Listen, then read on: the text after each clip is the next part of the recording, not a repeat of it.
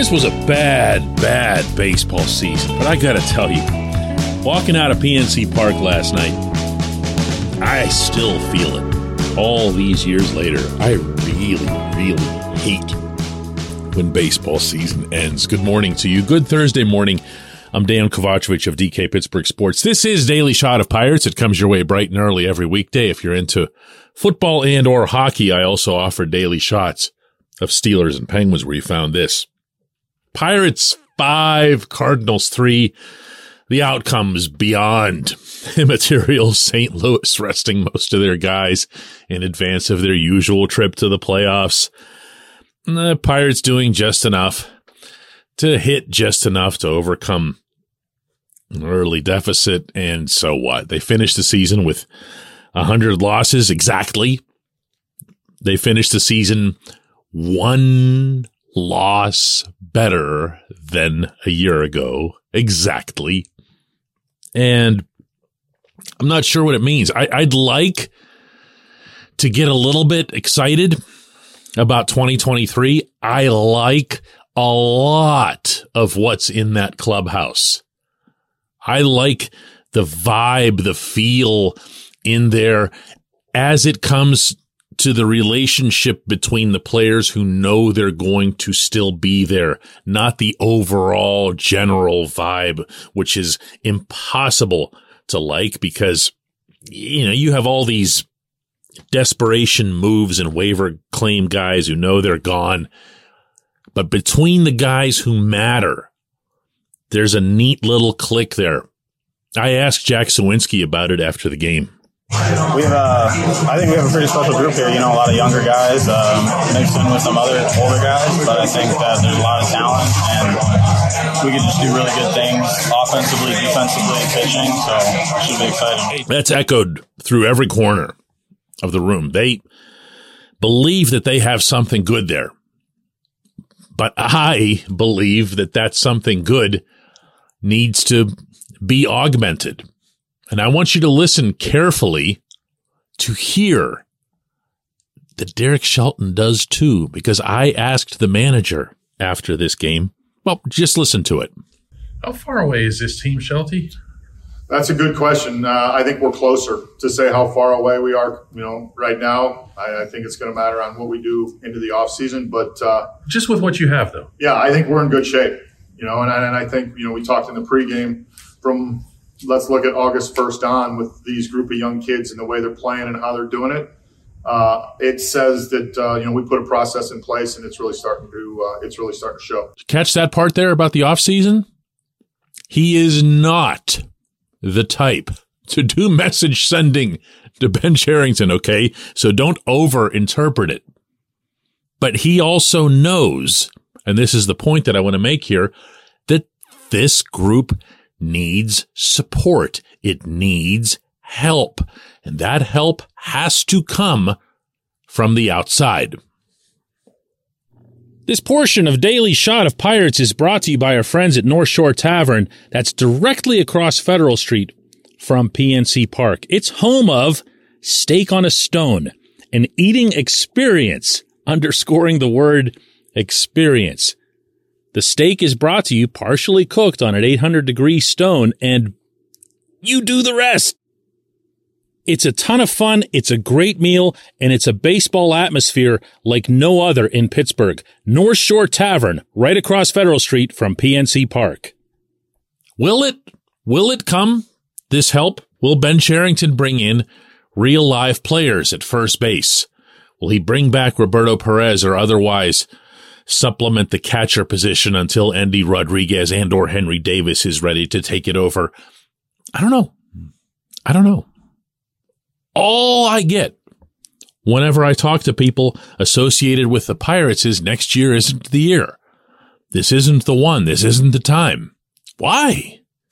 Do we have to keep doing this same exercise where we work our way around the everyday 8 on the diamond? And acknowledge, as I just said, that you need a first baseman and you need a catcher.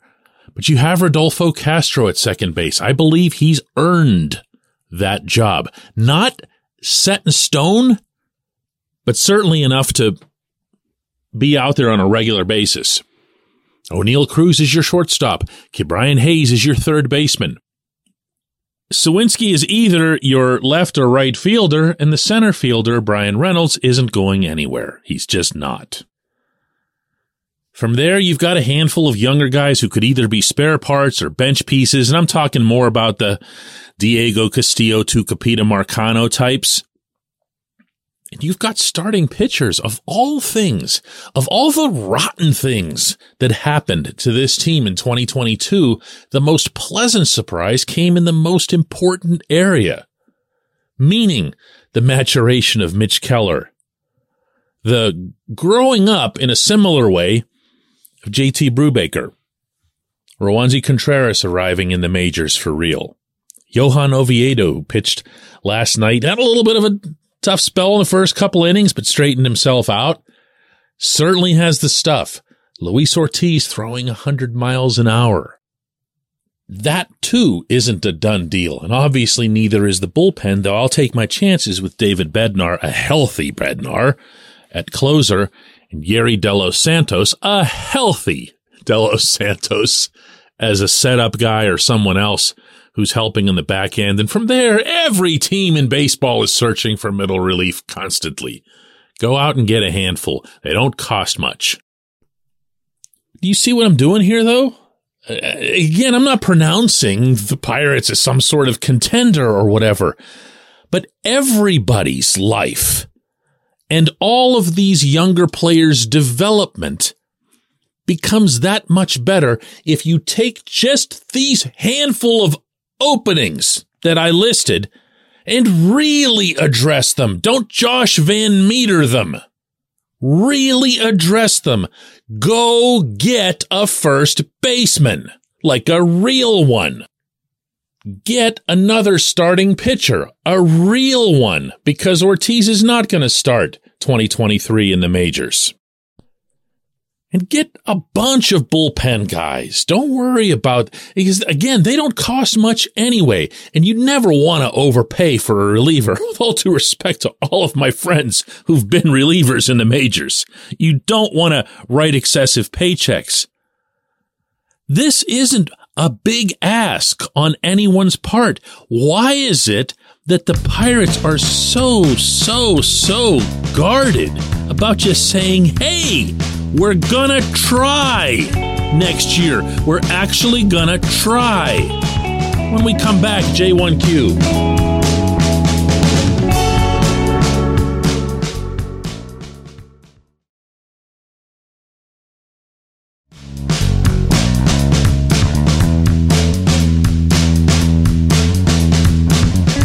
Today's J1Q comes from Joe Luchuk, a long time reader of my articles in various spaces, including now in DK Pittsburgh Sports. It's always good to hear from Joe.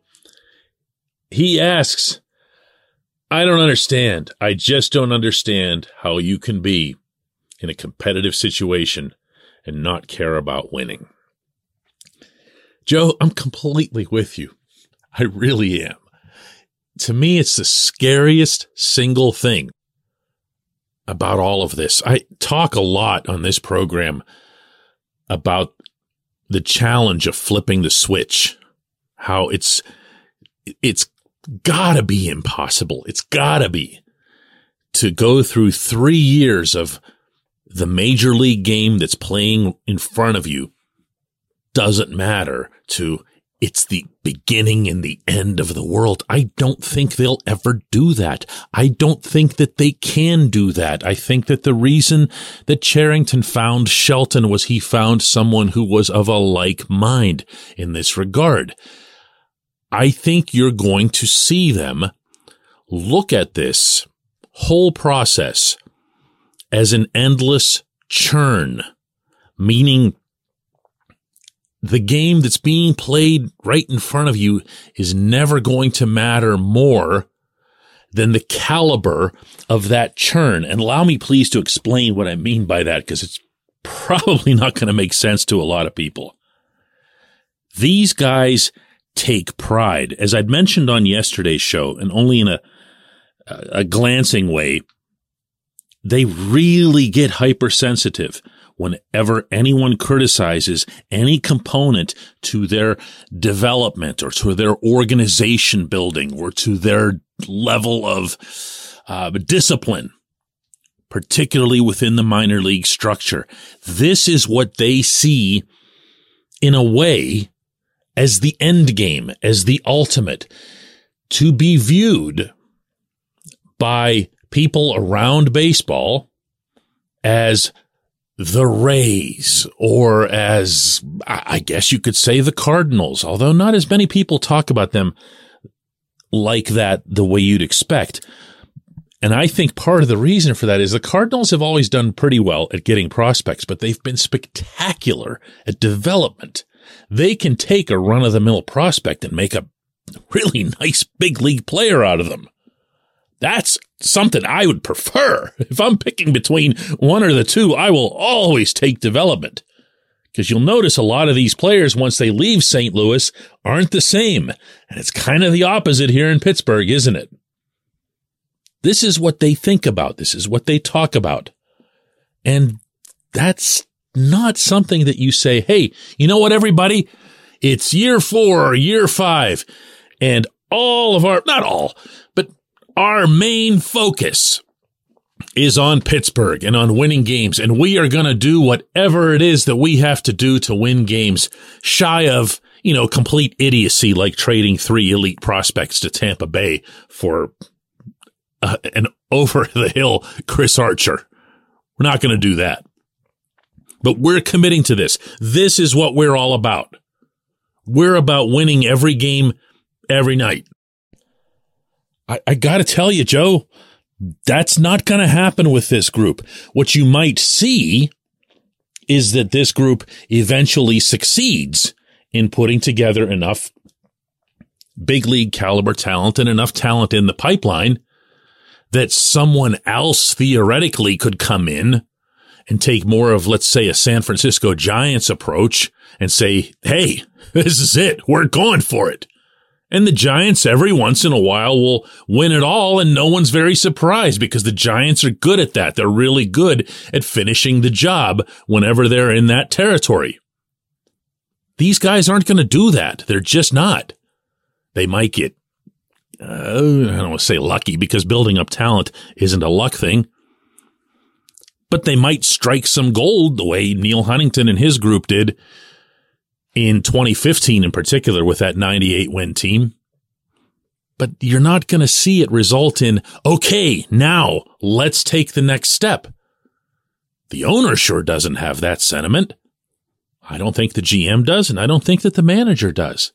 I think what you're seeing from them is what you're going to get. There isn't a switch that's going to be flipped. I appreciate the question, Joe.